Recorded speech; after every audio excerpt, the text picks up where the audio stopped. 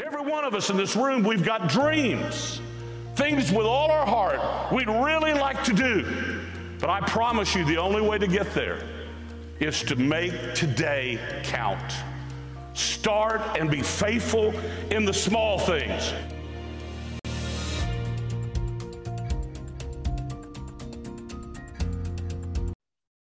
We have a course at Charleston Southern, and we're dealing with the various teams.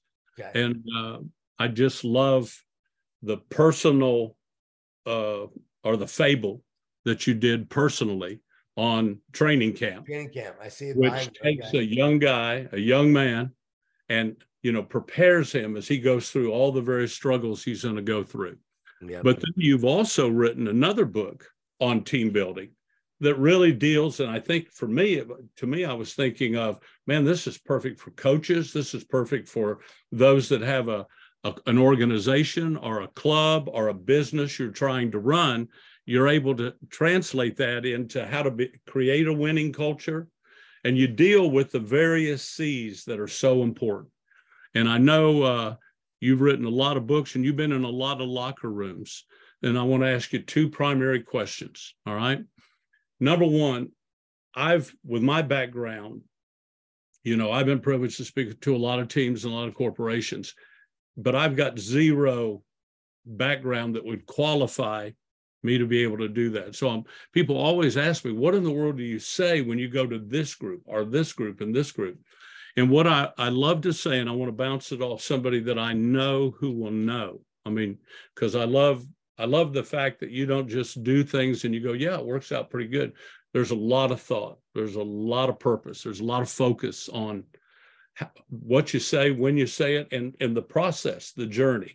And I greatly respect that. But I've learned, and I hope it's valid, that if I'm speaking to NASA, what do I know about people? I can barely figure out how to get into NASA, much less, But I found that they're fascinated by the leadership abilities or skills or practices of the SEALs or the Rangers or from the Air Force or from a winning sports team. And yet those ball players, they're fascinated by how these people accomplish their goals and overcome all kinds of odds. And what led me to that one day was I met a young guy who was back in Orlando, and he had just been transferred to Central Command in Tampa. And of course, Norman Schwarzkopf, Operation Desert Storm in Norman, that's where he, kind of led. And this young guy was literally over all the special forces, right? Wow. In the world, okay? And so I introduced him. I knew him for years. I introduced him, but I was speaking to the Tampa Bay Bucks in their brand new One Buck Place facility. And I watched this young guy, this younger man, I should say, was so excited to be around those athletes and was reading the slogans and was taking notes and asking questions. But then I watched those professional ball players. They were blown away and in awe and respectful of what all he had accomplished. And then he stood up and he said, Dr. J, I hate to correct you. You said I was over all special forces. I'm not over all special forces, just the Middle East and Asia and South and Central America. I said, well, excuse me that you're not special forces in Sweden and Norway, but trust me, you're over all special forces. So, but does that ring true with you, that you find that whatever audience you have, they're blown away by half the other audiences that you've been before? And they're just fascinated how transferable. And of course, you take it to a whole new level with one truth. But when we're talking about team building, is that something that you find as consistent as I do? I see that all the time. You'll see athletes who want to be actors and entertainers, and the actors and entertainers love getting together with the athletes and learning from them. And then you'll get different coaches together from different sports, which is what happened with me last night. And Eric Spoelstra, Chip Kelly, and Sean McVay. they were learning from each other. One was talking about football, other guys talking about basketball, but they were seeing the differences, but also the key similarities and the ideas of what they could do with their teams. Eric Spoelstra goes and visits Chip Kelly and watches his football operations and how he runs practices, gets a few ideas, brings it back to his team. So yes, we're always intrigued. A lot of teams bring in special forces, Navy SEALs. They love hearing from those guys. But then those Navy SEAL guys who I know and friends of mine love working with those athletes, as you said. So I have seen that a lot. And it's really cool to watch. And I'm sure you see, as I do, Jay, the principles apply to every organization, every team. It's the same principles. It doesn't matter what profession. It doesn't matter if you're working with a scalpel or a brush or you name it. All the principles apply. And when I wrote Training Camp, that was my goal, to write about the principles of what the best do better than everyone else. I love that. But write in a way that would apply to any job or any profession. So my favorite thing is, yes, it's a sports story, but yet I've had so many people in business and different professions read it for their profession and organization. And yeah, same principles apply. John, culture. I know you've written a lot about culture. I know you experience it. You also can easily discern when we're lacking what we need in the culture. But give us just your essence of how important culture is in the classroom or the locker room or the boardroom. I love that you just said essence, because culture is the living, breathing essence of what an organization values, believes, thinks, says, and does. And culture is not just one thing. It really is everything. And here's the deal. It's not static. It's dynamic. So every day you are creating your culture by what you value, believe, think, say, and do. And everyone in your team is creating your culture. And when you know your values, like what do we truly stand for? This is key for culture. What do we stand for? Every decision you make is easy. So you know your values, then you need to show your values and you need to live and breathe them, because every organization today has a mission statement, but only the great ones have people on a mission. So what is our mission as we're living our core values every day? And how are we bringing those core values to life? Remember, Enron, one of their core values was integrity. How did that go? They were not living and breathing those values. And so it's easy to talk about it. And so few organizations actually live it and breathe it and bring the values to life. But those that do, like they invest in that root, they get a great supply of fruit. Every organization that focuses on the fruit of the tree and ignores the root, the tree dies. I have that circled like 3 times right here in front of me. So thank you for bringing that up. And that was Enron's problem. They were all about the fruit. Yep. And not much with the root.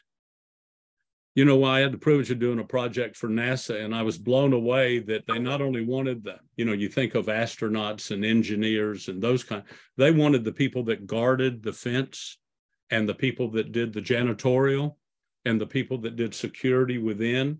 You know, I was blown away at how NASA really did approach. It does take a team to launch a dream.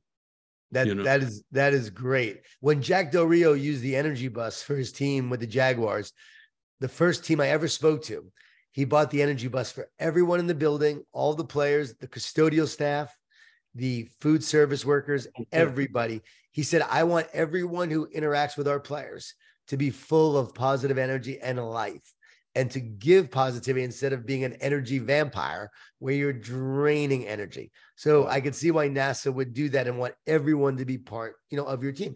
Everyone is part of your culture, whether you like it or not. Jay, even the spouses of employees are part of the culture, because the spouse is influencing the spouse who works there. So I always tell companies and leaders, I also tell this to principals, parents of your students are part of your culture. I tell coaches, the parents of your athletes and their friends are part of your culture. You actually want to actually say things in such a way and give them tools to take back to their family members so that they're now indoctrinating the other people in their lives to make them part of the culture as well. Man, where were you 2 years ago when I needed that? All right, man, that's power. Of course, we always need it. And that's the one challenge about being a leader. You want to keep leading yourself, but There's so many needs out there. You want to be an effective communicator. I love your phrase on energy vampires. I'd never really seen that before. And that the minute I saw that, I went, oh my gosh, you know, and I know it's kind of like somebody yelling amen, I guess, in a sermon, but what comes to mind, first of all, to you in all your experiences about energy vampires? Well, it's almost like the pastor gives an incredible sermon and people are influenced. People give their lives to Jesus from the sermon. And then afterwards, you have a few energy vampires complaining that it was a little too cold in the room, you know, or complaining that he spoke a little too loud when he was actually giving a sermon. Like, you're always going to have negative people. You're always going to have complainers in the sports world, in schools, in businesses. There'll always be that negative person. One person can make a team, but one person can break a team. Wow. And so we have to make sure we address the negativity that exists. The biggest mistake that leaders make is they do not address negativity. They don't address it. So it persists, it exists, and eventually will sabotage the team. Nick Nurse, when he was the coach of the Toronto Raptors, he put an elephant on his desk. And it was a reminder, we're going to deal with the elephant in the room. We're going to have the difficult conversations in order to get better as a team. And they did. They had some negativity. They addressed it. And if he didn't do that, that team will not win an NBA championship. They wouldn't have happened. But because he did it and addressed it, they won it. So I've worked with so many teams now that have addressed it. And in doing so, they wind up having great seasons. When you don't, then it winds up sabotaging your season. At school, you know, you have an energy vampire in your staff, that person will literally affect the morale of the culture of that school. And that affects all of the students, all of the teachers, all the people working there that have a mission, like impact kids' lives. And yet they're not able to do that because negativity is sabotaging it. We have to be so convicted that we've got to remove the negativity and transform it, because it's going to affect our mission. And our mission is so much more important than allowing one person to sabotage it. And we care about people. Yes. But if you don't address that energy vampire, that means you don't care about all of the people on your team who are trying to do their best work. You got to show them you care about them. Now, by addressing that energy vampire, you actually do care about them, because you're not going to let them settle for anything but their best. So you have to bring love and accountability to it, which is a key part of my model of leadership and team building, where you love each other, but then you practice accountability. What's the standard? And then people have to rise up to meet the standard. So I always tell leaders, meet with your team, talk about the standards, talk about the expectations, talk about the goal of being a positive, united, connected team, and then talk about when you don't see it. Talk about when there's division. Talk about when you see someone who is being an energy vampire, sabotaging the team. Bring them into your office. Shout praise, whisper criticism, but definitely address it. All right, man, you're on fire now. I love that. Shout praise. And I love also the emphasis, and you read things and you go, oh yeah, that's what I've always thought. But the sentence is so powerful. The no complaining rule. I mean, everybody, when they read that or hear that, they think of about 7 people. We hardly ever think of ourselves. Have you noticed that? But we always think of several others. Yeah, totally. And I used to be a professional complainer. I know that for sure. So I actually practiced it on myself first, the rule, not allowed to complain unless you come with a solution. And then that solution is to make things better and to make the team better and be a catalyst for new ideas, innovations, and growth. So it's okay to complain, but do so in a way that is leading to new ideas and better ways and solutions. If you do that, then the complaining is a good thing. If it's just mindless complaining, it's toxic. It's like throwing up. Afterwards, you feel better, but then everyone around you feels sick. Bravo. Consistency. And yet in the midst of talking about consistency, you talk about how complacency is a disease. It's contagious. And so those kind of really, one is the goal and the other one is probably the major bearer. Yeah, complacency will keep you from building a great culture. It will keep you from excellence, but consistency is what builds culture. So consistency creates culture. The more you're consistent, that's what actually creates your culture day in and day out.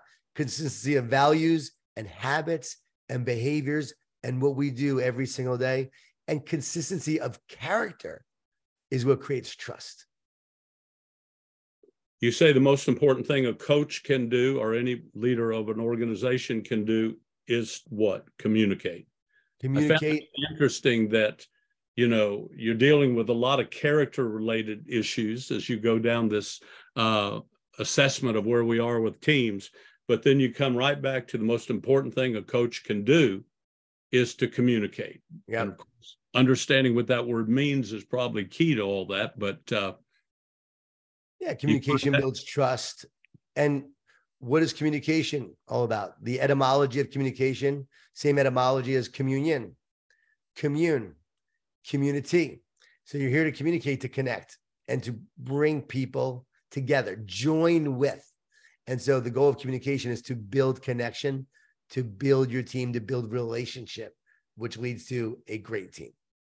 What's the temperature today? That's the number one question, no doubt, right? Yep. That's what Mike Smith would ask his players when he was a coach. What's the temperature?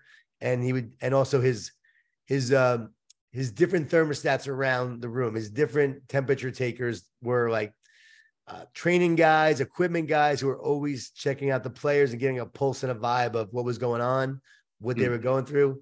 And he was actually getting the pulse and seeing if he had to address issues that needed to be addressed. It was a great way to lead by walking around and leading by observing.